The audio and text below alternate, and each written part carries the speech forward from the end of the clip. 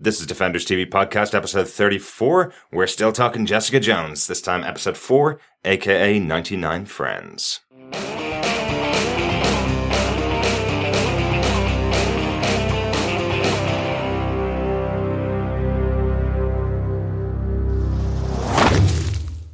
Welcome back, Defenders. This is episode 34 of Defenders TV Podcast on Jessica Jones. We're talking aka 99 Friends. I'm one of your hosts, Derek. I'm one of your other hosts, John. And I'm Chris, and I round out this trio of crazy Marvel fiends. Welcome back, guys. We're on to episode 4 of Jessica Jones. How are you finding it, John? Really good, yeah. I mean, this episode I thought definitely was slower. It definitely helped probably transfer events that occurred in the last episode through. There's obviously the big shock ending that we're going to talk about, something very close to home for Jessica. But in the main, I felt that this was setting up for sort of a new wave of events to begin and to start within the series. So. But it was still solid. I thought it was still good, and definitely something you have to kind of keep an eye on and watch out for, obviously moving forward. Yeah. Chris? For me, this was very much the episode that I was afraid to have. Okay. It was the trough of an ever-growing peak of 3 episodes to date. It looks like it is very much following the Daredevil styled kind of episode sequence where we get 2 to 3 which are, oh my god, action filled, wow. And then you have an episode I'm calling filler, but it's not. Right. It's character progression, it's development, it's the lengthening, going deeper into different story arcs. So it's still a great episode. Yeah, absolutely. And I can't fault it. It just wasn't like the other 3 hours worth of content that we've seen so far, in that it had moments, just not to the same peak, to the same action orientated, be it emotionally charged. It just didn't have those. Yeah, absolutely. It had some scenes, but not moments. Right. There was no, there was no big barroom fight scene. There was no attack on Kilgrave's apartment this time. Yeah, a lot more scenes, a lot more character moments in this episode. Yeah, I mean, it seems like Kilgrave has kind of melted back into the ether. There's certainly, I think, the way we're looking at it, it's always relative. It's kind of, you're comparing it to the previous one as well as internally within that episode to say, is it just generally a good episode or a great episode? And then you're comparing it to what has gone before. Yeah. And so, as I say, I still think this is a good, solid episode. It's just that obviously you have 3 before it, which I certainly thought were really standout. And this is still good. Yeah. But it's a relative form of good, next to the other 3 that have gone so far. And again, it's a slower pace. It's looking at character development of ideas, and that just takes a bit more time to really then give and pack that emotional punch maybe at a later date. But we still get one here. Yeah, definitely. Definitely. Well, listeners, thanks very much again for joining us. Really good to have you come in. If you joined us from flickeringmyth.com, thanks very much. Make sure you subscribe to our podcast on defenderstvpodcast.com/iTunes, where you can subscribe to us through any Apple device. If you're an Android person, you can go on and subscribe to us on Beyond Pod, Podcast Addicts, Stitcher. Just look for us under Defenders TV Podcast, and make sure you share your thoughts with us about the episodes as we go. All you need to do is just email us at feedback@defenderstvpodcast.com, or you can join us over on Facebook in our group or on our page. Those are, again, under defenderstvpodcast.com, or you can follow us on Twitter at DefendersCast. We're really enjoying the episodes and hope you are too. The way we cover our episodes here is that we talk about our top 5 points, or the 5 points that stood out to us about the episodes, and then we decide whether we defend it or not, depending on our thoughts overall. We always start out our episodes with a synopsis. This episode, aka 99 Friends, was written by Hilly Hicks Jr., great name. Yeah. And directed by David Patrica, who directed episode 3. So he gets 2 episodes to direct in a row, just like S.J. Clarkson got for the first 2. So I'm wondering if that's kind of a pattern that directors get a couple of episodes in a block to direct. Could be kind of interesting. John, do you want to tell us what we got in this episode? Jessica becomes racked with paranoia as she tries to uncover the people or person who took all of those photographs. She suspects that everyone and anyone could be under the influence of Kilgrave as he melts away into the background. A new case sent to Jessica from the office of Hogarth, Chow and Denowitz immediately raises alarm bells. But as she investigates further, her new client Audrey and her cheating husband have a very different agenda. In the meantime, Trish begins to recover and move on from her ordeal, apologizing to Kilgrave live on air, and also forming an unexpected bond with her assailant, the police officer Will Simpson. The events at Trish Talk also yields unforeseen results as people come forward claiming that they too have been controlled and manipulated by Kilgrave. A cold and calculated Jerry Hogarth, though, establishes Jessica's Therapy, a Kilgrave survivors group. The first meeting of the group throws up a lead as to the identity of the photographer that leads Jessica to a known associate close to home. Yeah, so lots going on in that episode. I want to take, my point is actually in your synopsis there. My first point is about Officer Simpson's return. We saw him get saved in the last episode by Jessica when he was being forced to jump off the building by Kilgrave. He was left not understanding the situation. He felt he'd killed Trish. He didn't understand why he was still alive, didn't understand why Jessica saved him, and doesn't understand why Trish is still alive. So this return is really interesting. I like the build on this character. He tells Trish that he's the kind of person that is always trying to save people, and what Kilgrave has done to him in turning him into one of his weapons is really at odds with his personality. I really like how this character is being played by Will Travel is the actor's name. We saw him at the New York Comic Con panel when we were over, and he couldn't talk anything about this character at all other than to say he's a New York cop. So I knew he was going to be a bigger character than we saw in the last episode, but I didn't realize how important he was going to become or how integral he's going to become. I really like the part, and I really like the role here, I must say. Really interesting that he's going back around to her house to make sure that Jessica wasn't lying to him, to see if he could find Trish's body on the floor, essentially. Brings another cop along with him, and it shows you how tough Trish's door is, doesn't it? He's got a full battering ram and doesn't even make a dent in the door, which is quite interesting. But yeah, he just seems almost paralyzed by the fact that Kilgrave has done this to him, which is interesting. Again, another really deep toll being taken on a character that's been controlled by Kilgrave, and we see a lot of that in this episode. Yeah, it's kind of like he's used to being the authority figure, being a cop, and that was taken away from him. That control, that maybe power in itself. Yeah. And that he's trying to deal with. I think as well, he creates quite a lot of tension, or he did for me within this episode. I mean, to begin with, where he's hammering down the door, you are there going, is he back to kill her? Yeah.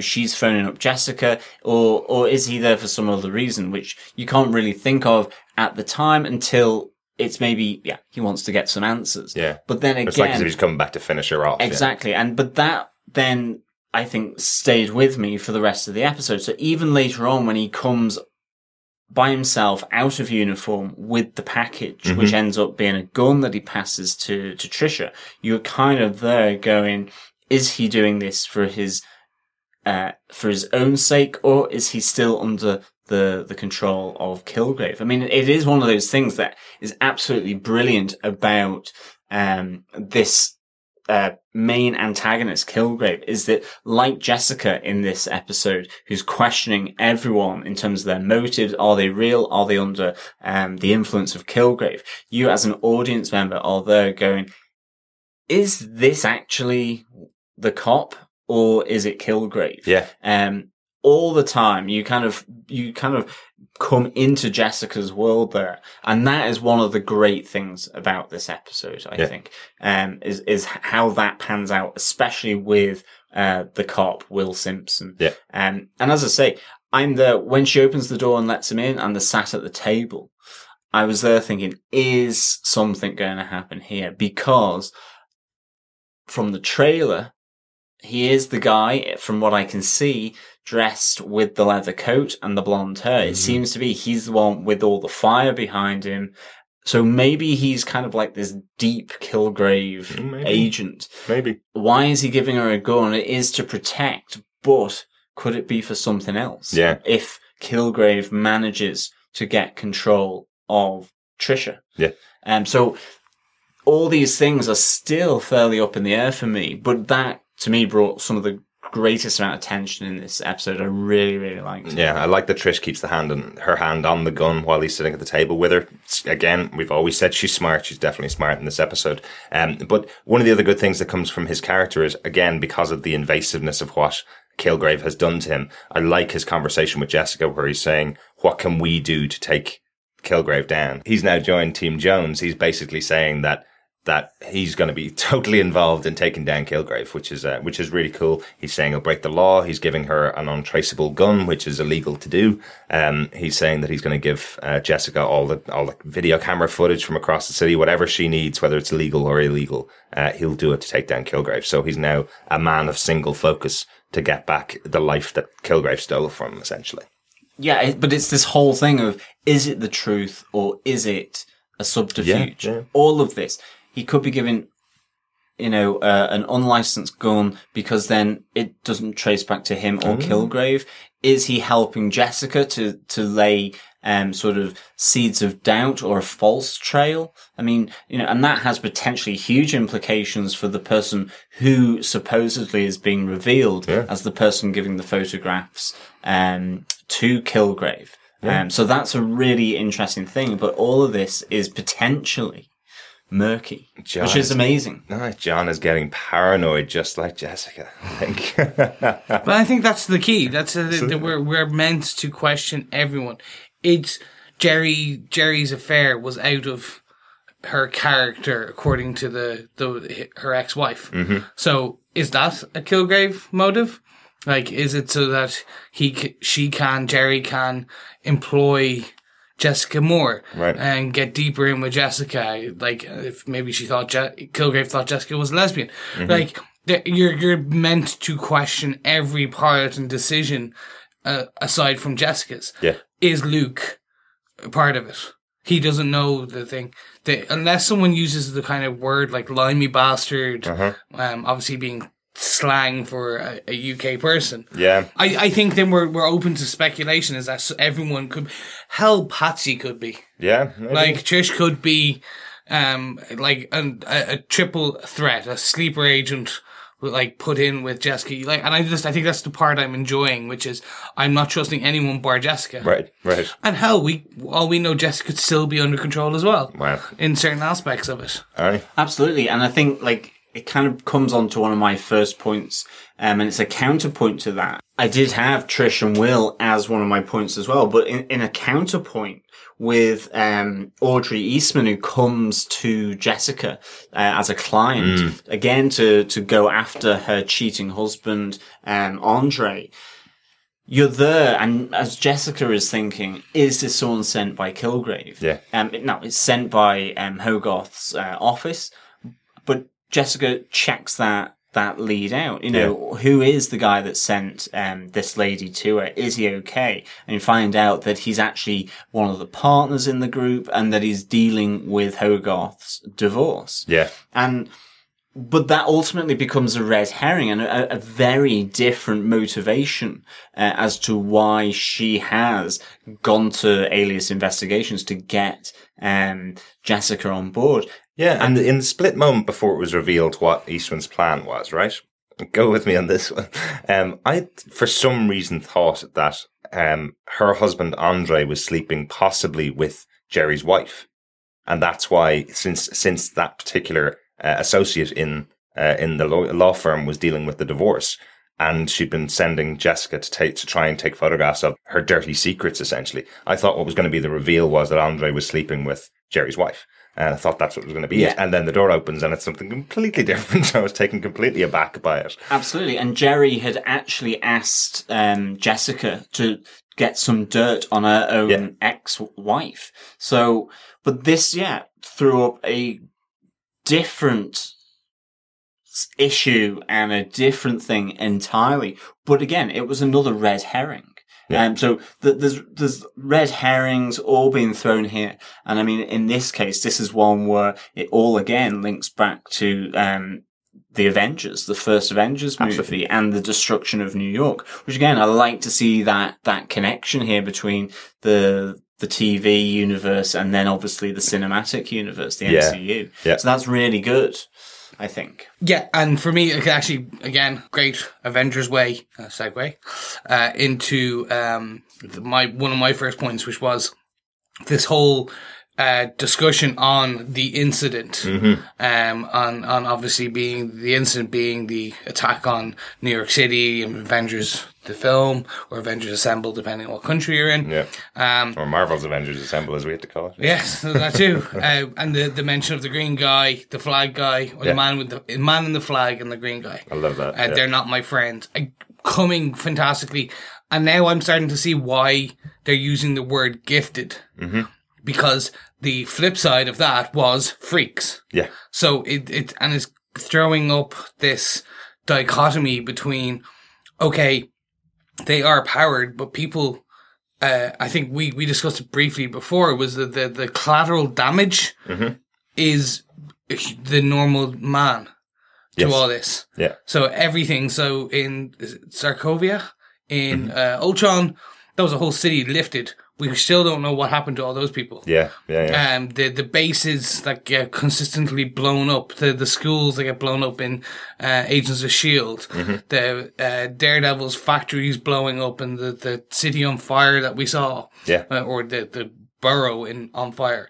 Like, there's people getting hurt in the background, Absolutely. and then there's people like Audrey and Andre who are talking about this, that they don't love heroes. Yeah. They think they're a menace. They're freaks. They are the people that are destroying their day-to-day life. Yeah. And I think we mentioned it in one of our previous 3 episodes where if the timeline is going the same, people are still not used to superheroes. Absolutely. Like, we get mentions of the green guy, the flag guy, the guy with the hammer. Yeah. Like, and that's great.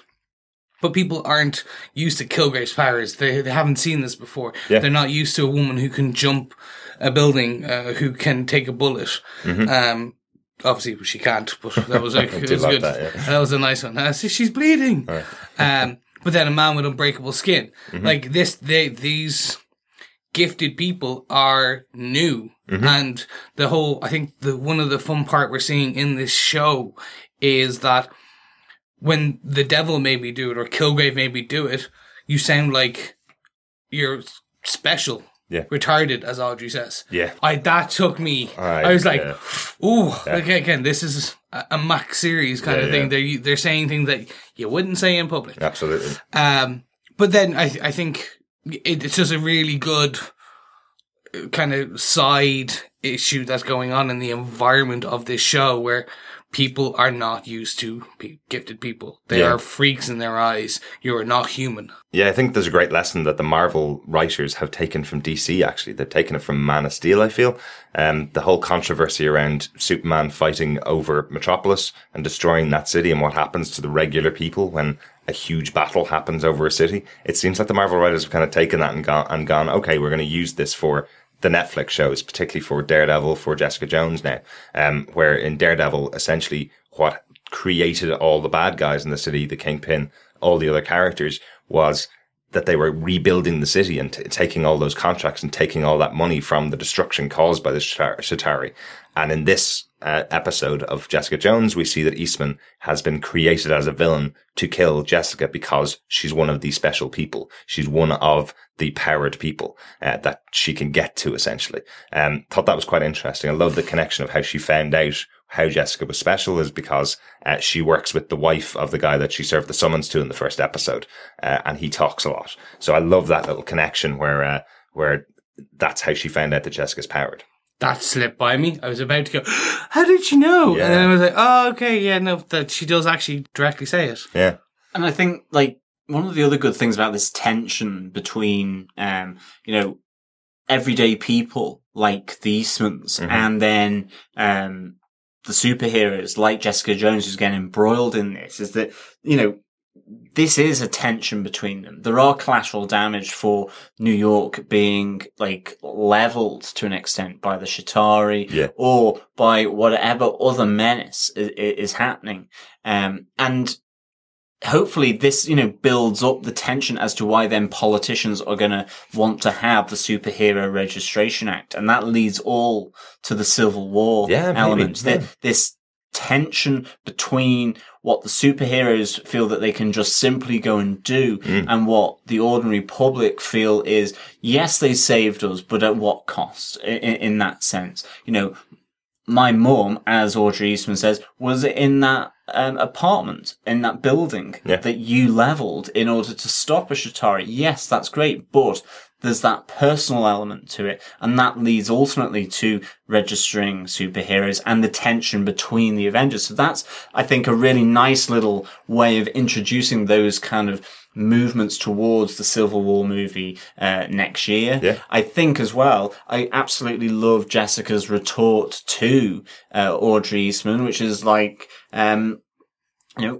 I lost my parents. Do I work my personal shit out in public, with other people, or do I just deal with it myself? Yeah. And it is that then is the other angle to this, is that, to what extent should Audrey go around and start shooting Jessica simply because of something that she actually didn't do? Yeah. But it's connected. And Eastman knows she wasn't actually involved in either. Yeah. But it is simply connected by the fact that she is a superhero. That can be that can be a metaphor for any other type of person who doesn't get involved in something, but ultimately is of the same ilk and gets blamed or gets apportioned that blame despite never being involved in it. So it's really topical, and it's a really important thing that ultimately builds, I would suspect, to the Civil War movie. Yeah, no, and I'm curious to see, was this their first attempt?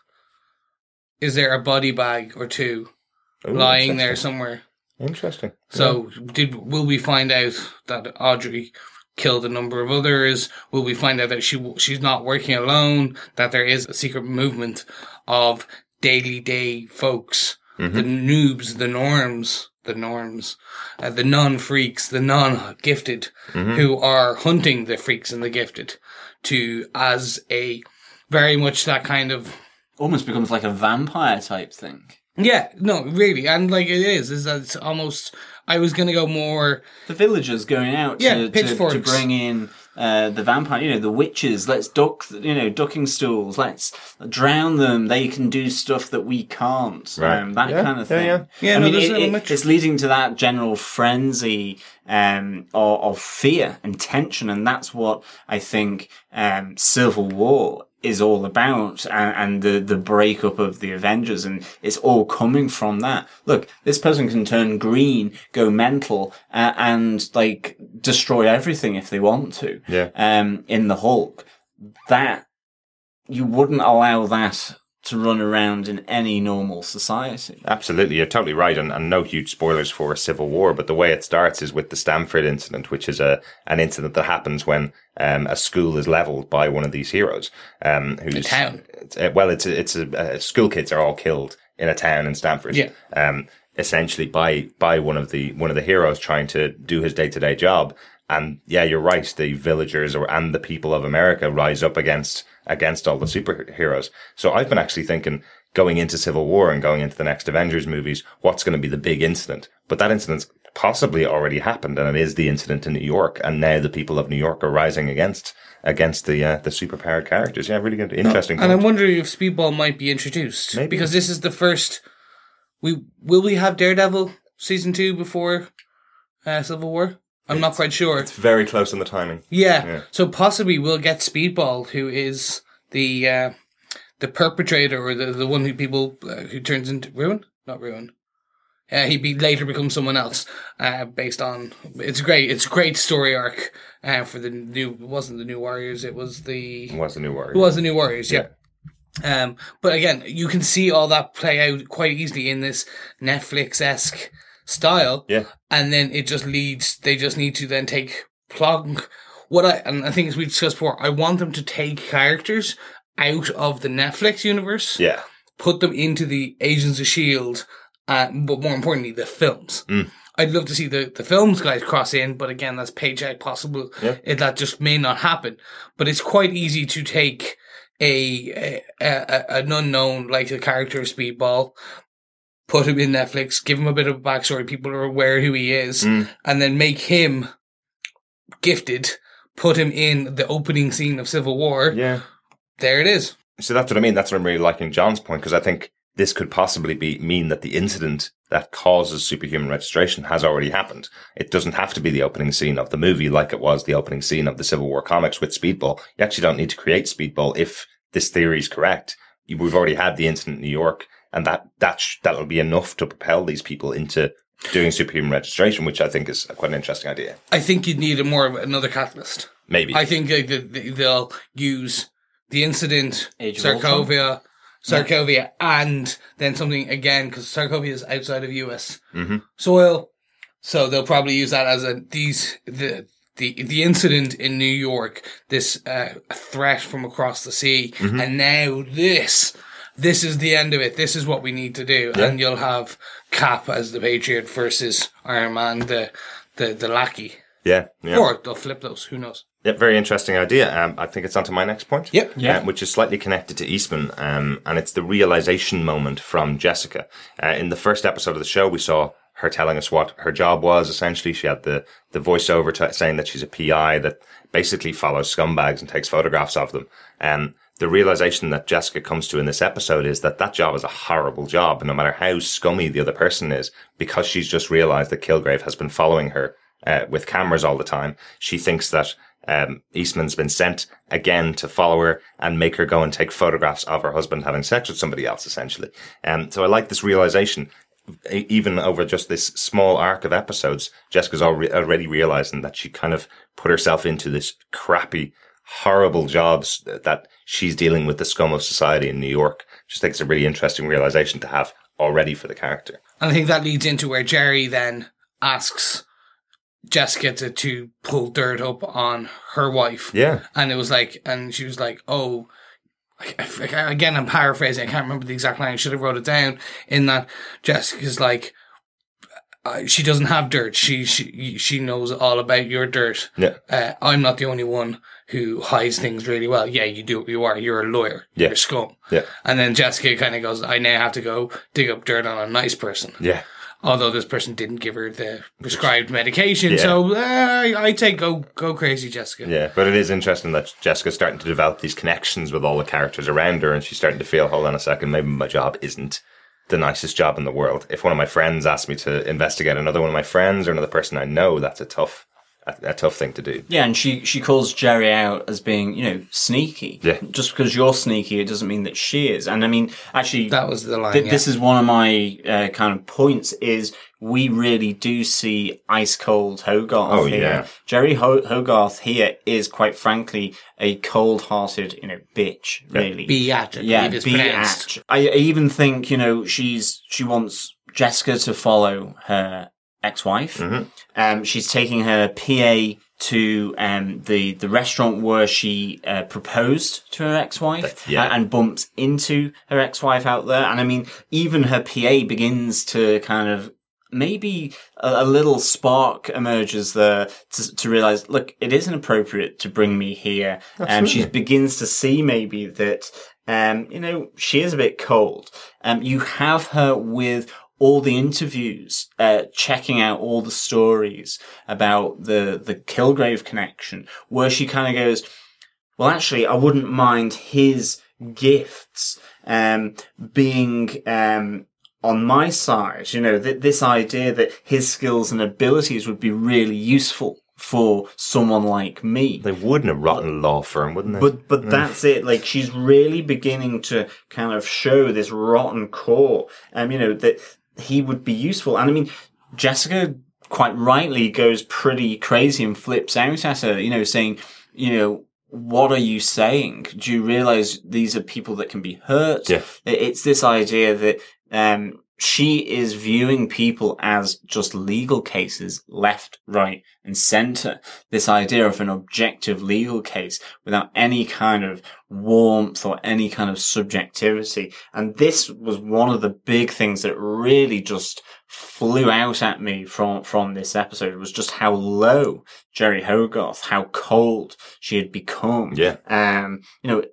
Really, really significant. I mean, I do like the Kilgrave survivors group. I thought this idea that, here you go, Jessica, here's your therapy group. I thought that was really, really funny how it did that. And also, I think, when Jessica comes in to see, Hogarth and to check, has this lady, Audrey Eastman, been sent here by your firm, or is this just a ruse? I think she says something, she goes, I couldn't hear you over that print, and she's referring to the PA's, shirt, the flowery shirt. It is really acid, response from Jessica, who this girl, it's a really good sort of additional bit of sarcasm from Jessica, around, the associations that Jerry has, which is her PA. It was really, really good. Absolutely. And again, another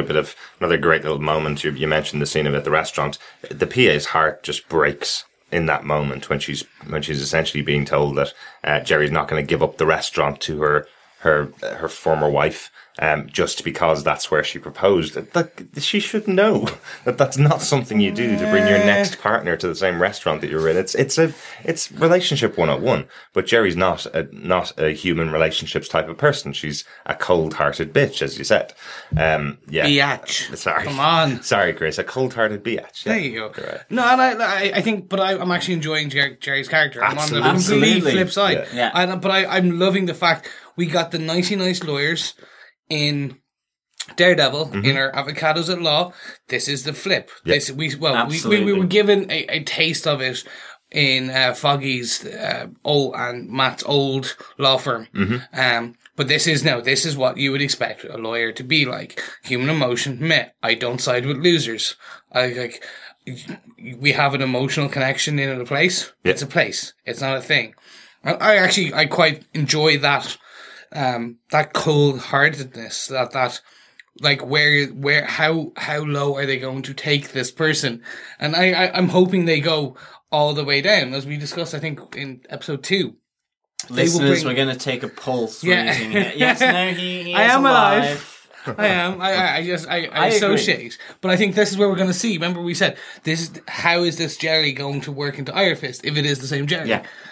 We are watching the complete destruction of someone. Yeah. And I love it. No, I do. I think she's an amazing character, and I can't really wait to see her fail hugely. And I'm sure that is what is being set up here, is that she comes across as no one matters. I don't need to maintain these personal relationships. And in fact, if I dump them, then, well, I will just I'll just run through the same sequence of events, take her to this restaurant, maybe propose to her in this. It doesn't matter. Yeah. This is really, just, as you say, kind of a procedural thing for her. Yeah. But it is good to see that side of someone in this show, and to just see her, I presume, something bad will happen, or she will fall from grace and have a, road to Damascus moment where she realizes that she's been an absolute biatch, and maybe will become the more caring, Jerry Hogarth, CEO of Rand Corporation. Mm-hmm. I'm thinking Kilgrave. I'm thinking that's what this is set up as. Really? They will bring her to the brink where you don't care that Kilgrave's using her, and then Kilgrave will make her do something that is so morally ambiguous. And now we'll find out that, and everyone, Jessica... Worse than being a lawyer? I think so. I think so. Sorry, all lawyers out there. Sorry. We value your work. Please don't sue us.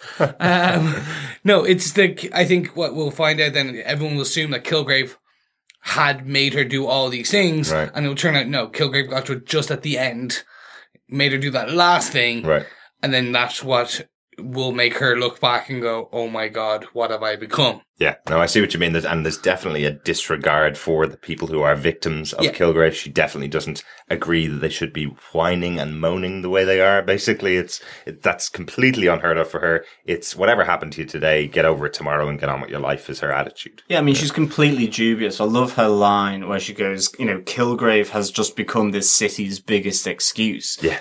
As all these people are coming in to tell their tale as to how Kilgrave manipulated them to do, I don't know, shoplifting or whatever it might be. Sleeping with the really hot man with no shirt. Oh, that is brilliant. Yeah. Yeah, that was one of my points, was really about the group and the things that are brought to her. I love that the actual incidents of Kilgrave are so not normal, but they're not as dramatic as the ones that people are using Kilgrave as an excuse for. There's a woman that's saying that was just made to play the cello until her fingers bled. Another woman that was that says that she was made to smile constantly, and another guy that's saying that he had his leather jacket stolen by Kilgrave. Those are the three incidents that are actually involving Kilgrave. The ones that aren't is a girl who's been knocked up by the gardener, who sleeps with everybody in the area. So her mother just assumes, well, this must be Kilgrave. It's not that he's a hot guy who leaves his shirt off all the time. There's the other guy that says that he's been made hold up a petrol station, I think it is, or a 7-Eleven, essentially, with a gun by some guy with glowing eyes, clearly drug addict, who's saying that there's someone in control. And then, some random guy who just thinks he met a person called Kilgrave who controlled his mind. But I like that the three incidents are, they're again really invasive, as I've said before in previous episodes. If Kilgrave gets into your head at all and tells you to do something that you don't want to do and makes you want it, regardless of how small that thing is to you, it must be really invasive, and you do have a really bad feeling afterwards. Whereas all the rest of the people are just kind of use it as an excuse. But I think it's a great moment. It's one of my other points. Chris, what's your next point? I want to talk about the Easter eggs that we got in this episode, because it was a bit more Easter egg filled. It was almost like an Easter egg basket. Right. Although it's not April, May, March. Chocolate. Whenever Easter happens. So you were talking about the Kilgrave scene. Mm-hmm. So the first one I want to bring up was he landed and emerged from a meteor. Right. So one of the descriptions. One of the descriptions from the guys who thought this was Kilgrave. So that stinks to me of some kind of Easter egg of someone. Right. I just can't put my finger on it. Okay. So an alien emerging from a meteor. I'm thinking Hyperion. It was just a joke. Mm-hmm. Hyperion was Squadron Supreme. He was again in the Max characters as the Supreme Power series that was run. Right. He is the Marvel's answer to Superman. Mm-hmm. He's an alien from another world that lands on Earth, blah, blah, blah. Right. I thought it was quite fun. All right. Could have been Howard the Duck. Could have been Howard the Duck, but I think I hope not. I love that character and I love that film. Oh my god. Answers on the back of postcards. Chris was right or John was right. Just let us know. No, that's fine. I just... Seth Green. Worst part about Guardians of the Galaxy for me was seeing Howard the Duck. But that was just the fun part of it. And Seth Green does the voice, and he is now the voice of Howard the Duck. I don't care. I do. I love it. So, listeners, hashtag John was right, hashtag Chris was right on Defenders Cast on Twitter. Yeah, thank you. I don't know who the person who landed from the meteor could possibly be, but Hyperion's an interesting choice. That's a bit out there. Yeah. Second one, he walked out of the sea. Mm-hmm. Obviously, it's not Aquaman. But actually, now saying all this could be just a jab at DC. Maybe. It could be a jab at Superman and Aquaman, awesome. But most likely he walked out of the sea. I'm thinking Submariner, no more. Yeah. They haven't introduced, although, again, I don't know where the rights lie. Is that a Fox thing? Is it not a Fox thing? Is it actually a mutant? Is it Fantastic Four? There's some weird rights on that one, actually, because I remember them. It was that Submariner was brought as a character on his own, separately from all of the other characters, and has never been used. So I think it actually is in Fox, but not connected to X-Men, not connected to Spider-Man, not connected to Fantastic Four. Namor, for some reason, was the first character, I believe, that Marvel sold. Okay. And nothing has ever happened for him. So he's languished on a shelf with nobody ever able to write a story about them. And now with DC doing Aquaman as a movie, do you think Submariner's going to get his time in the sun? No, I don't, because news broke this week. Or it's time underwater, actually. Time underwater. Time in the sun. Well, it's under the sun. He's mutant, he can breathe. He has the little wings on his feet. Yeah. He was turned into a mutant, wasn't he? He wasn't a mutant originally. But no. Yeah. He turns out he was one of the first, along with Apocalypse and so forth. Right. I just think that those are two. Now, they could be just jokes put in by the writers, but I think there's something there. The one that I wanted to turn to our ever-loving Iron Fist fan, Red-Eyed Asian Man, which is, again, this is red-eyed, glowing red eyes, Asian man in a store. I couldn't place this one. Yeah, so this is the kind of drunken drug addict that I mentioned, or drunken guy who holds up a store and says, there's an Asian guy in the store with glowing red eyes who told me what to do. Any ideas, John? Yeah, I mean, I don't know whether it is. The only person I could actually think of was Davos, the Steel Serpent, and potentially, I think, the adopted son of the Mother Crane. So maybe a Madame Gao reference. Now, Davos doesn't always necessarily have red eyes, so he doesn't in the Immortal Iron Fist, so it might not be him, but that's the only one I could really think of, and it linked in with the Steel Serpent imagery. It could have been something to do with that. This is, again, assuming the maybe an Iron Fist connection here. There is that, but one of the other things is that Hydra in the Immortal Iron Fist is involved. Right. So there are Hydra, and of course all the goons have got the red eyes as well. And one of the lead Hydra men there is an Asian guy who is trying to find the magical city of Kunlun. Right. So it could deal with that element as well. Maybe it could be a Hydra goon who's involved with Davos, maybe rather than necessarily than Davos. It could be some of that, but we'll just have to see. But I think it is a bit of a leap of faith. Yeah, and I think these are definitely just fun references for us. I don't think they're not like having the Steel Serpent symbol in Daredevil. These references in the tales of who could possibly be Kilgrave and who isn't, I think a lot of them are lies, and a lot of them are excuses that's kind of set up beforehand. But I do like that they may have used some Marvel characters. I'm hoping one will turn out to be something real, completely different, and not a lie, and that's just why I wanted to bring it up. The final one is our ever-loving Trish. So we got two pieces of more information, and I think you guys are going to discuss her more later in the situation. So she used to have dolls made of her. So again, leading to the comic book. So this is Patsy, who had a comic book all about her as a kid, had dolls, the whole shebang. Her mother made the dolls, and then she talked about the red hair. So the red hair on the doll and made out of sequins, as you said, and the red hair look like Cabbage Patch doll, I think she said. Look at Carrot Top. Carrot Top, that was comedian, it. The comedian. Hellcat has flowing locks of red hair. Right. Now our Trish is now blonde. Maybe she is actually secretly a redhead, or she dons as an actress as a child. She donned. A red wig. A red wig. Maybe, and that's where she then puts on her secret identity. By changing your hair color, you look like a completely different person. Absolutely. If it works for Clark Kent with some glasses, who knows? Just look at Arrow. That seems to happen with all the female characters. Just stick on a wig and it's fine. You're a completely different person. Oh, no. But also, like, by wearing a hood, standing slightly in the dark, and using a voice modulator, I'm never going to know you're Oliver Queen. So one thing that gets me, I have to suspend my belief. It's like, so you're wearing a ceramic mask, you've got a hood up just slightly, so it just darkens your forehead. Oh, no, I'd never know who you are. Also, the fact you came home the exact same time Oliver Queen came back. No.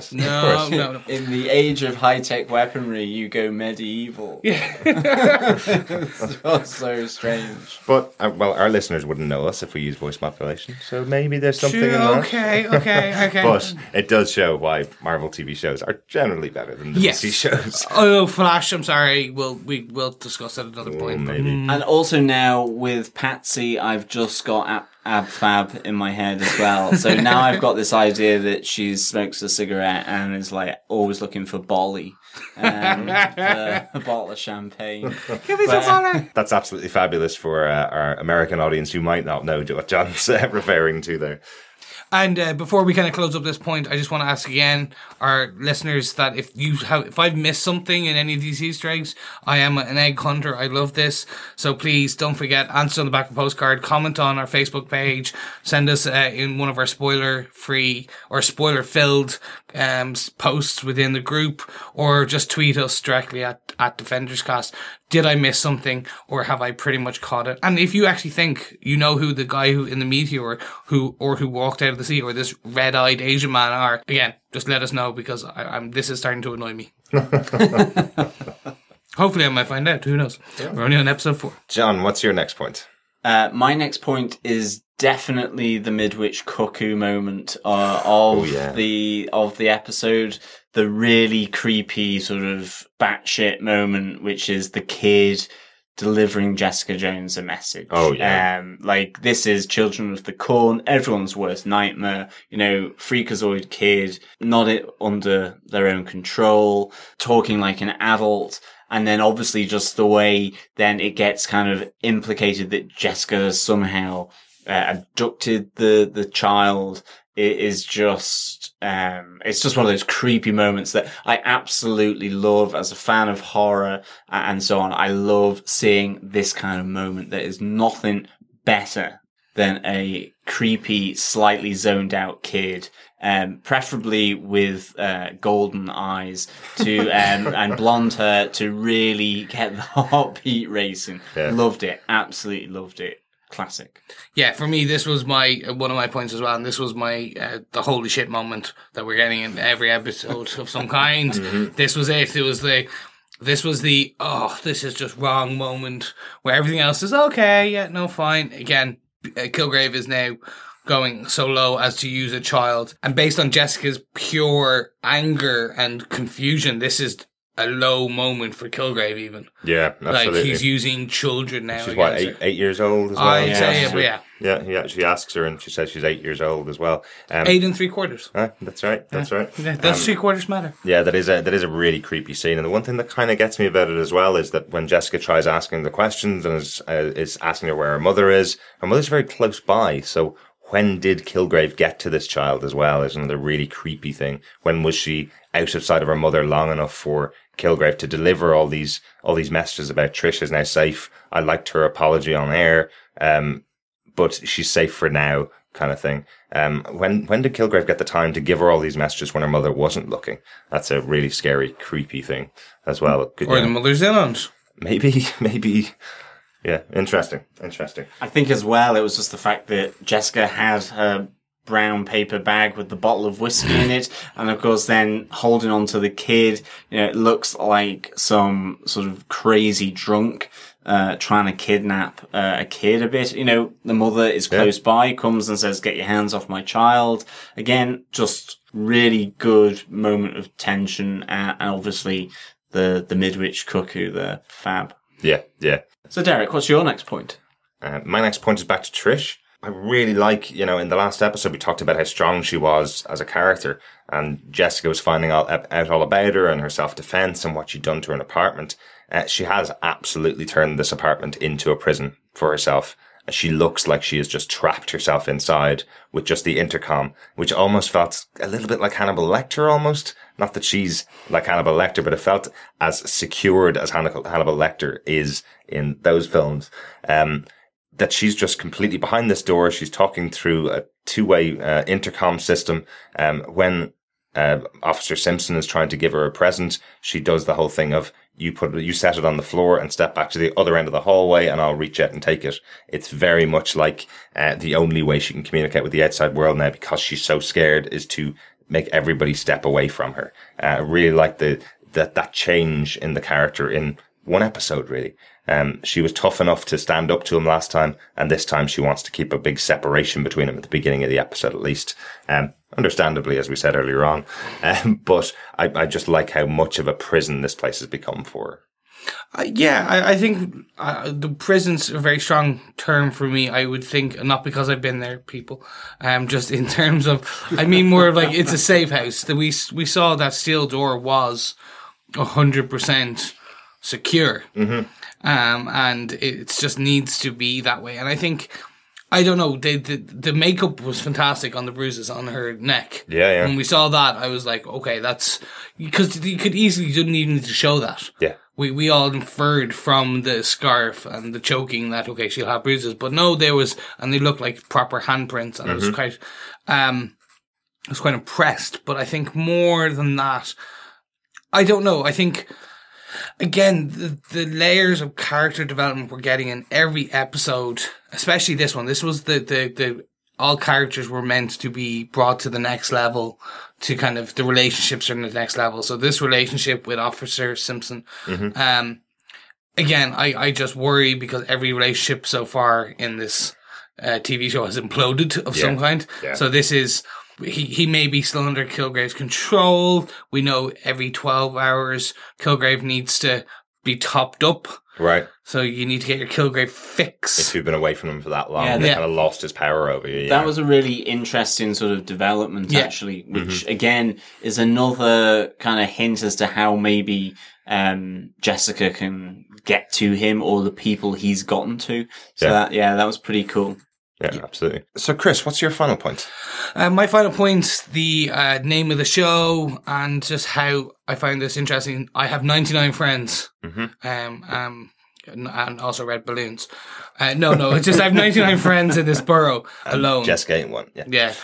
We discussed this, and I want to bring it up now. Okay, so the way I see this is, I have 99 friends. It most likely is a lie. Mm-hmm. I think this was a nice play on that. Actually, in Manhattan, in the comic books, Manhattan is pretty central to a lot of comic book heroes. Mm-hmm. You've got your Spider-Mans, your Iron Mans, the Avengers Mansion, you've got Daredevil, you got all the Hell Kitchen guys. I think this actually could be a play on, you're going to have, she probably is aware of like 99 potential gifted people, or she's heard rumors, 99 rumors. Or a lot of rumors. Yeah. Because you've got to imagine now that we're now seeing all these things, people are popping up. She probably goes there and reads the National Enquirer. Mm-hmm. Because if she knows she's gifted, she may not have met them. Yeah. And the friend part might be a lie. But I think it's a play on that we may get to see consistent. That's why I love the talk on the guy walking out of the sea and all. So you would think that Jessica, after knowing she's powered, she would track other people like her. She would keep an eye, and what I'd love to see is a wall of weird. Right. Kind of like, I forget what that TV show was from. Anyway, answers back at Carwood. Or just email us. Or just, Nobody uses the postal service anymore. They should. Feedback at DefendersTVPodcast.com. It'll cost you nothing. Pop them on. The Wall of Weird. Where's that from?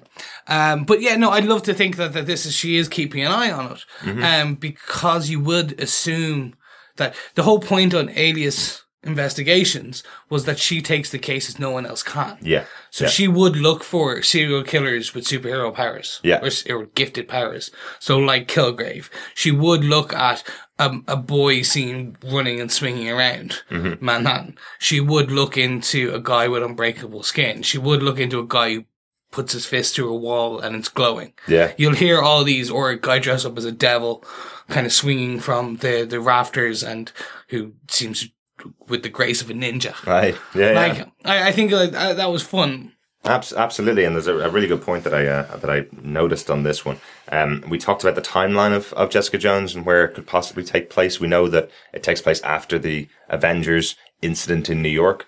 We're wondering if it takes place after what's going on in Agents of S.H.I.E.L.D. at the moment, where the Terrigen Mists have created loads of new Inhumans, which could lead to these 99 new suddenly appearing superheroes in New York. Yeah. Which is an interesting little tie-in possibly with Agents of S.H.I.E.L.D. So she may have heard, as you say, of a number of brand new superheroes that are appearing there.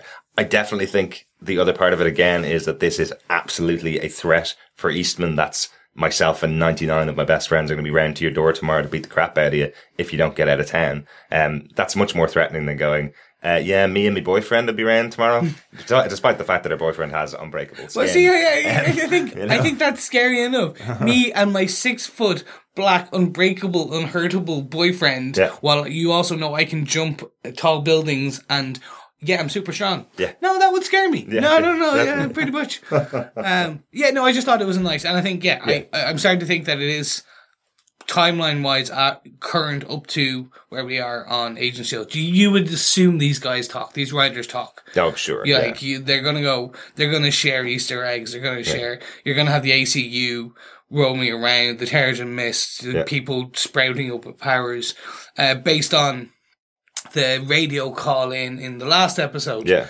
Yes, it's still kind of, people are like, okay, you're just blaming the devil. Devil made me do it. Kilgrave made me do it. Yeah. No, that's public perception. That's mass.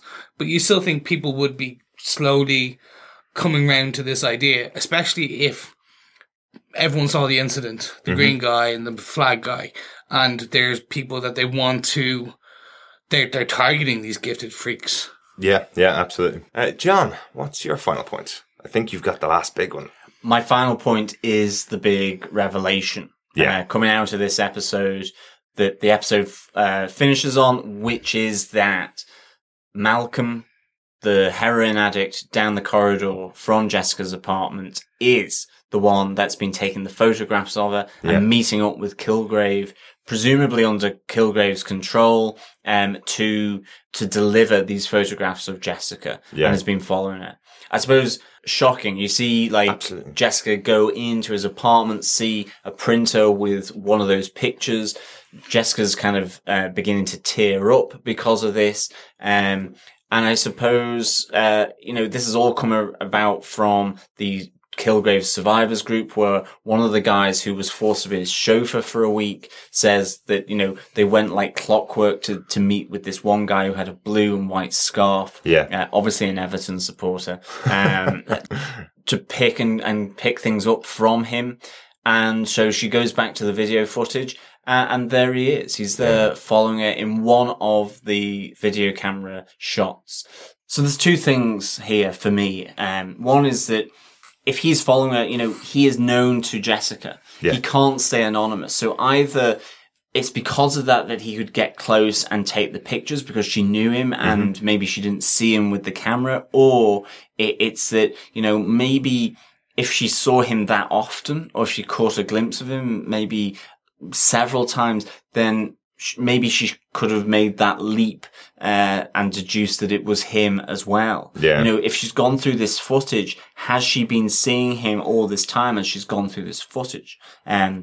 So, because she goes back to it and spots him. Yeah. So, I was a bit unclear maybe as to whether he really would have been able to hide like that from her because he's known to her. Yeah. I just wondered about the mechanics of that. But nonetheless, it is possible. There's 30 hours of footage that she's going through, and you definitely see that she's checked it, but I don't think she sat down for 30 hours going through it yet. I think that's kind of there when she's looking very specifically at the park moment.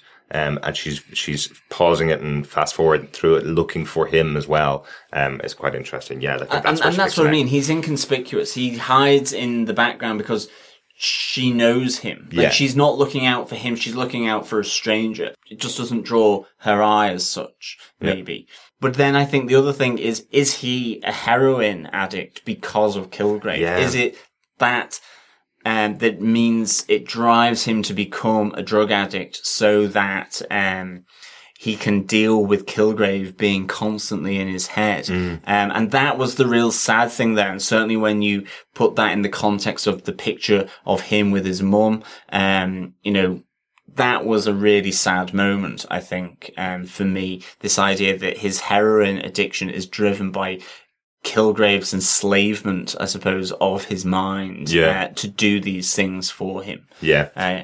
Yeah, that was actually the same final point that I had because it's such a big point in the episode, I think. But I had a slight twist on it. I think I understand your point, but I think mine is a slight twist on it. I'm wondering whether this is the cover that Kilgrave has pushed him to do. I think I'm wondering whether Kilgrave has gone, okay, now you're obsessed with heroin, so that he will be constantly looking the way he is, disheveled, meld into the background, will be ignored by everybody around him, and that's why he's getting close to Jessica. So his mission is to become a heroin addict and get close to Jessica all the time. So has he gone from being upstanding member of the community, seeming like looking very normal in that photograph, which seems to be only a couple of months beforehand, and now he's been pushed down the path. There's a moment in this episode where Jessica brings him into his apartment. He says, "Oh, you care?" And she says, "Well, of course I do. I don't want to be another reason for you to do heroin." And he says, "I don't need a reason. As in, I've been told this is what I must do." And the fact that he suspects her of not caring for him is again that piece of information that Kilgrave keeps passing on to everybody, that she's uncaring, she left him to die. So again, I wonder, is that the brainwashing that Kilgrave has given him? No, that's a really good kind of idea. But I suppose the other thing as well, from what Chris was saying, if you need to be topped up with Kilgrave's mind influence every 12 to 13 hours. Yep. Yes, he might also be told to meet him at a particular location every so often. Yep. But His room is just down the corridor from Jessica's. Presumably Kilgrave could conceivably have also gone into his apartment to top up those powers. Maybe. Like, it may not all have been separate or discrete from Jessica's apartment. Well, the chauffeur does say it's 10 a.m. every single day, like clockwork, that they meet. So that's the 24 hours. Sorry. So maybe there's another time. You're right. No, and I think the meth is another control mechanism. Maybe, yeah. I never thought of it your way. Yeah. It was more like every 12 hours you're under my control, you go looking for Jessica, and then at X time, I want you methed out of it so that you don't go and tell Jessica. Yeah. And is it 10 a.m. in the morning when Jessica is presumably still in bed with a whiskey hangover? I'm really interested to see where they're going to go in episode 5. Is Jessica going to now play dumb, play that she doesn't know, and use this? Or is she going to call him out? Yeah. Like, that tear looked real. Yeah, absolutely. So she is hurt by this, but now is she, based on this destructive path that she is used to, where she segregates everyone, is she going to use him again? Yeah. Is she just going to go, okay, now I know you're a Kilgrave informant. I'm going to feed you false information. I'm going to let you follow me to weird places. Yeah. And make sure you think I'm where I am. And then, actually, or is she going to call him out and put him against the wall with one-handed and then throw him out the window? Right. Something like that. Yeah. Curious. Yeah. No, that's really interesting, I think, definitely. So I think that's the final points on the episode. Any notes from anybody about this episode, or did we cover everything off? Yeah, I've got a few notes, a couple. On Whiskey Watch, we have Maker's Mark making an appearance, and we also have Heaven Hills. I don't know that particular brand, but there's 2 additional I promise we'll get you some shots. I definitely think that the reason why Heaven Hills, because I was being drunk very soon after the Midwich Cuckoo child was involved. So yeah, a stronger, stiff drink there definitely required. And then the other great one was that police officer Simpson also likes G.I. Joe, which is But they ended up brilliant. in a fire. Yeah. They all died in true. a fire, saving Barbie. Yeah. It looks like Cobra, got their way. But don't you think Simpson is the guy in the trailer? Yes. So, but in front of a building on fire? Yes. Oh, that's true. Oh, connection. Interesting. Live spoilers from a trailer. Interesting. Yeah, because maybe he becomes the G.I. Joe is standing in front of the burning building, and maybe Barbie is Patsy and Patsy's in the building. Interesting. Oh, so it's like therapy with dolls. Oh, yeah, okay. And then lived out. Oh. Yeah, okay, yeah. So they were my 2 notes. Yeah. Interesting. And some interesting points for future watchings of episodes. So, Chris, do you defend this episode of Jessica Jones? Oh, you're putting me in a tough spot. I'm going to have to actually say no. Okay. I'm going to be the elephant in the room. I don't know why it's an elephant in a room. I know I'm big, but I'm not that big. Thank you. No. You could be the whiskey bottle. I'm the whiskey bottle in the room. Yeah, I'm going to use that from now on. Unfortunately, I'm going to have to say no. I do not defend this episode. Right. This was the unfortunate thing that I was waiting for, which we now know Jessica Jones is the same episodic kind of pattern as Daredevil. Right. We get a huge peak and it builds and builds and builds. Now, I'm not saying that this is a bad episode. Please do not take me on that. Right. I was just hoping that this would be an ever continuing crescendo kind of peak mountain, if you will, a steep mountain, building and building and building up to episode 12, and then episode 13 is this amazing cacophony of building of episodic pieces of content.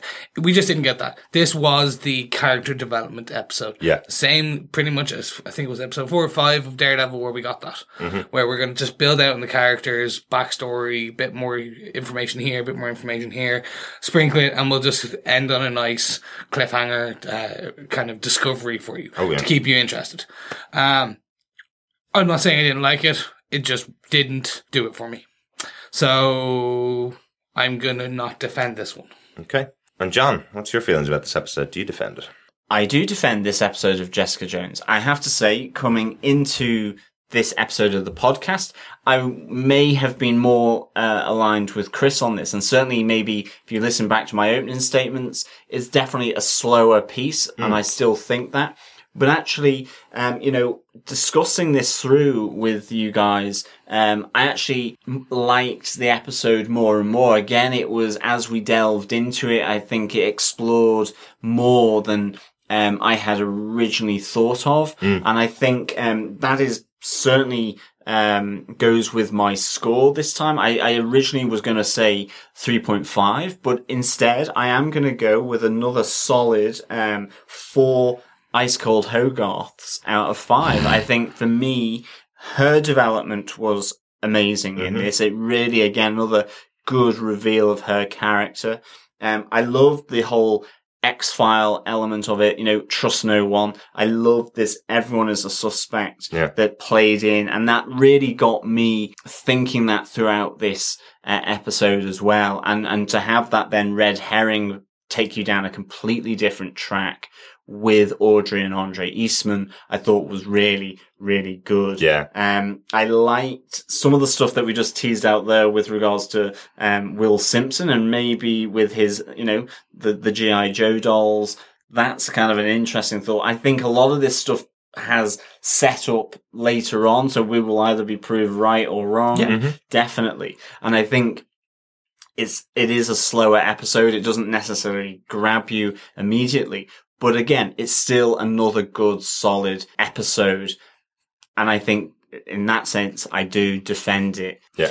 I'm sorry, I just want to say, it's not that I don't think this was a solid episode. I think it was just more character-driven rather than plot-driven. Yeah. Oh, absolutely. I get your point. Definitely, it was an episode that is slower. Yeah. And, seeing someone going around checking to see where photographs were taken from, that is, for some people, maybe a difficult hour to watch. It might make people switch off. I think as well, I forgot to say, the reveal of Malcolm. Now, whether that is actually real or imagined, a red herring in itself, it will be interesting to see. Yeah. Quite how involved he is. That's the big bombshell from this episode. Yeah. And that was really good as well. Yeah, absolutely. Derek, so I have to ask, do you defend this episode? I do defend this episode, actually. Definitely, in fact. What the big difference for me with the Netflix shows and the other shows that we've done, like Agent Carter, which we covered, is that they're all built into a 13-hour arc. We're not watching them that way. We're watching them episode by episode and podcasting directly afterwards. So what that means is it's like walking into the 3-hour Avengers Age of Ultron. It's like coming in at the end of hour 1 and leaving before the start of hour 2. So you've taken an hour of the film and just walking out of the cinema. That's what it feels like, and that's what this episode feels like. We got a big cliffhanger at the end of the last episode, and we have another great moment at the end of this episode, which will lead you on to the next hour of content. So these kind of episodes do feel like, yes, they're character building, but they are built into a structure of the episode before and after forming the whole. So, so overall, this episode didn't have Hope in it, didn't have Luke Cage in it, didn't have any appearance of Kilgrave in it either. So quite different from the previous 3. So I understand that there wasn't as much, excitement or as much, Kilgravery, possibly. But again, it's showing the impact of Kilgrave on the people that he leaves behind. It's showing that really freaky moment of the 8-year-old kid, cursing at her. Really, really weird. Obviously the development of Trish from being a really strong character in the last episode to hiding behind her door, waiting for Jessica to save her this episode. The character of Simpson coming back from, essentially not knowing what the hell happened to him last time when he jumped off a building and killed a woman in his head. I think those are great developments and really interesting to watch. Really enjoying this season. I'm really looking forward to episode 5. Just on that point, about 2 or 3 months ago, Netflix actually released some statistics about that. They actually know when people become addicted to a show, and they actually like to start binging from a point. I wouldn't be surprised if that they did this. They fed into House of Courage writers when they were segmenting the screenplay into the episodic parts. And I know they did it with Daredevil. So I would not be surprised that, okay, they went, right, with Daredevil, we saw this. So 3 episodes in, we need this style, build. Right. Episode 4, you can do a bit more character, then build, that kind of style. Maybe. Yeah. It's all they know, dude. They've even said it. They've officially said that this is how they'd like to build season 2 and 3 of House of Cards. Right. This is what they do. When they do their original content, they take the look of how people of certain other shows, like we've all watched, say, Firefly. Mm-hmm. We know we wanted to binge up to a certain point. Yeah. So they'll build the character development that way now that they're writing it. It's interesting you say that, because I always thought that's why I liked The Wire so much. It was that there were episodes that not so much happened in them, but they had a momentum, yes. and they built, and then they built again, and then they built again, and then there was a payoff, and then it was layered as well, so there was a build even underneath that. It was multiple builds, and that was one of the things that I always adored about The Wire, because, I mean, they've said it many times. It's this idea of a book. Yeah. You read a chapter and there can be something in there that is hugely important and building to other things and take you off on a different direction. But then there's the payoff in chapter 10 or, in episode 5 and so on. And it's only then maybe with a retrospective that you go, wow, that chapter was amazing for doing this. Mm-hmm. And that, or building just to the general conclusion and finale. Yeah. So I'm totally with you on that you could see that definitely. And then just to go back, I recently rewatched Daredevil, season 1, and I know I gave some of them a lower score. Looking at its entirety and knowing what the payoff was, where it would be, I would have changed my results. Right. It's like you said, we're looking at these as a subset of themselves. Each episode, we're not. This is the 13-hour movie. Yeah. That I'm making you not watch all of. Sorry. My God, people feel privileged that you can binge this. I get to watch one more. And then podcast, and then one more, and then podcast. We have to go and lock ourselves up now in the closet until the next episode 5 of Jessica Jones. Sorry, Derek. Well, on that bombshell, I think it's time to go on to this week's feedback. We got a little bit of feedback in from Rebecca Brodeur, just saying there's a little bit of an interesting connection from some of the elements used in the first couple of episodes about Malcolm's search for peanut butter. That apparently there's a comic book which is kind of an alternate universe comic book called Secret Wars Secret Love, which features a discussion between Luke Cage and Jessica Jones about peanut butter. That essentially Jessica Jones is actually a fan of crunchy peanut butter, not the smooth peanut butter that Malcolm finds in her fridge in episode 1. So good little catch there, Rebecca. I don't know whether they intended that crossover, but a good, fun little one. Apparently, Secret War, Secret Love, according to Rebecca, is actually a really enjoyable crossover stories for a lot of characters that we see in the Marvel Max universe.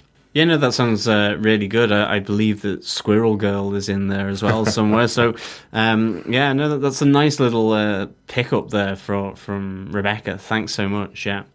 We also received some feedback from David Wang for the first 2 episodes. He says, "Dear Derek, Chris and John, I really kind of hope Jessica Jones could cross over with Daredevil already.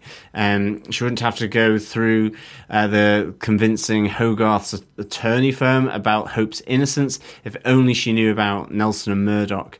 Seriously, those guys made their very first case by clearing the name of a woman caught red-handed on a murder scene. That should be right up their alley, especially now that Foggy knew about Matt's secret identity and his powers. He could pull Matt aside and secretly ask if he thinks she's lying, and they would have no problem believing in innocent until proven guilty on a case like this." This is a really good point. Yeah, it'd be really good to see Avocados, Nelson and Murdoch at law being involved in this. And maybe they will. Maybe Hogarth, we've seen her becoming increasingly cold and increasingly calculated, very self-centered, very, high-powered lawyer-esque, if you want, something that Nelson and Murdoch certainly strived not to become. So maybe these are the counterpoint to Jerry Hogarth's increasingly cold approach to Hope. And certainly, as you say, then his powers could at least determine whether she's innocent right from the get-go. That's a really good point. Definitely. I'm definitely hoping there's going to be some crossover anyway, and that would be a really nice little bit to cross over. You know, this contrast between different law firms, really good. I do like the idea of bringing in Jerry Hogarth into the show, and I'm delighted the way they did it. But yeah, I can see the point. I think there's a great idea to bring in that attorney firm. I think in some other shows it would be much more connected like that. That would be kind of the leap off point for Jessica Jones, would be having her connected to Daredevil that closely, I suppose. David's second point is that he goes, in a way, I've been proven to have been spoiled by the trailers since they depicted Hope being detained as a criminal suspect, and the first episode fooled viewers into believing it ended with Hope going home with her parents. Also, Hope's actress being cast for all 13 episodes should have been a big clue, but then I didn't know who Erin Moriarty was beforehand. It's interesting you say that, because actually as well, I was getting quite confused between Hope, but also Trish. And then actually, I think it was Jerry Hogarth's assistant, personal assistant. They've all got blonde hair, and I have to say now, certainly between Hope and Trish, I think there was some similarity there that I just was getting confused with the actors playing them, because, again, I haven't seen Erin Moriarty beforehand in anything, nor the person who plays Trish Walker. Yeah, in those 2-minute trailers, it's quite difficult to pick up exactly who's who, essentially. I am aware of one other spoiler that's in one of the trailers for an episode we haven't seen yet as well, so kind of disappointed in that. But hey, that's what trailers do sometimes. I think we are definitely the kind of people that will analyse a trailer over and over again. We did an episode about it, obviously, and I think we kept to being relatively spoiler-free overall. Again, luckily we saw the first episode at New York Comic Con. But certainly, it was a potential spoiler within the trailers, and I think we said ourselves, actually, David, kind of that the first trailer really did sort of provide a lot of information about Kilgrave. I mean, I thought that was definitely more spoilery than the second trailer for sure. David also kind of goes on to say that, you know, when Jessica was tracking down the kidney doctor, I think it's Dr. Karada, I half expected him to kill himself or attack her before she could get the info. I kind of agree with you. As soon as it started going down into the basement of the college or the university, I did expect him to kind of start attacking her in some way. And then when he didn't, I did kind of think, oh, well, okay then. So yeah, definitely was expecting him necessarily to do something negative towards her rather than be quite open with the information. But it was a nice change. As well, David, also, in relation to what if Nelson and Murdoch took Hope's case, he is wondering if we're even going to get a Daredevil reference, seeing that Luke and Jessica didn't mention him during their snack date in the beginning of episode 3. That's true. I still think that potentially there is Matt Murdock in the elevator up against the side of the wall. It could be a ninja. We don't know. There was the discussion from the trailer that Derek and I had about that. So it'd be interesting to see if we do get Daredevil, will he have the red costume? Will he have the black costume? You know, where are we in that timeline? But certainly I would hope we see Nelson and Murdoch for sure. Yeah, I do understand the point though, David. It's interesting that during this time there's probably been a newspaper story about the Devil of Hell's Kitchen, as he was called in Daredevil, but we're not sure exactly of the timeline. It is possible that this show takes place very similar timeline to Daredevil, so that hasn't actually happened. Perhaps they haven't seen the papers saying about the Devil of Hell's Kitchen just yet. But you never know. There might be an appearance of him in the future. Yeah, and then David's final point, his fifth point, like the structure of our podcast, exactly. He does say that I'm very unfamiliar with Trish's character. To be honest, as was I, David, definitely. And I was pretty freaked out, he goes on to say, when blood dripped from her nose in the glass. I thought that Kilgrave had gotten to her, made her poison herself and go, pay no attention to any negative changes to her health. It's interesting you say that because we didn't really pull that out in episode 3 at all. But I do have it in my notes from that episode, wondering what on earth was going on there. So That's a good catch. And I'm glad you brought that up because it allows us to sort of mention it here now. But certainly I was wondering, what's that about? Is that because she was training too hard? Is it that she's got some medical condition that she's not telling anyone about for the time being? Or is it something else? Yeah, I remember when I saw the scene, I thought, hey, hold on a second, maybe it's because she's famous and she's taking lots of coke and that's why her nose is bleeding or something like that. But yeah, I think it was to do with the training, the fight scene that she's having, or the fight sequence, I suppose, that she's going through with her trainer in the room. So I remember seeing it and going, oh, Kilgare's got to her, and then realising pretty quickly it's just a reference to the fact that she's been punched in the face, possibly during that training session. So, but thanks very much so much for that, David. Really good to hear from you again. He says, keep up the great work. So thank you, David. We'll certainly try and keep on listening. It's great to get your feedback, as always. If you want to send us in your feedback, you can email it to feedback@defenderstvpodcast.com. Make sure you subscribe to the podcast on iTunes if you're an Apple user at defenderstvpodcast.com/iTunes, or you can subscribe to us on any good Android podcast catcher that you have. The ones we know of are Beyond Pod, Podcast Addicts, Stitcher. There's tons more out there, but let us know if you can't find us. But all you need to do is search for Defenders TV Podcast. Yeah, you can also follow us on our Facebook group or page. Just search Defenders TV Podcast and join in the conversation on each of the episodes there. Or you can follow us on Twitter at DefendersCast and interact with us there. We'll be obviously posting through all these different platforms. But again, thank you so much for listening. It's been a blast, and we can't wait for episode 5. Thanks. Thank you so much. No, cheers, guys. And don't remember, John was right or Chris was right to solve this mystery. And then find me any Easter eggs that you've spotted that I've missed, or any thoughts on who the guy in the meteor was, or emerging from the sea, or Mr. Red-Eyed Asian Man. Please let us know. Yeah, absolutely. Thanks for listening. We'll talk to you again next Tuesday, as our episodes are being released every Tuesday from now on. Thanks. Cheers and defend. Bye. Bye. Bye.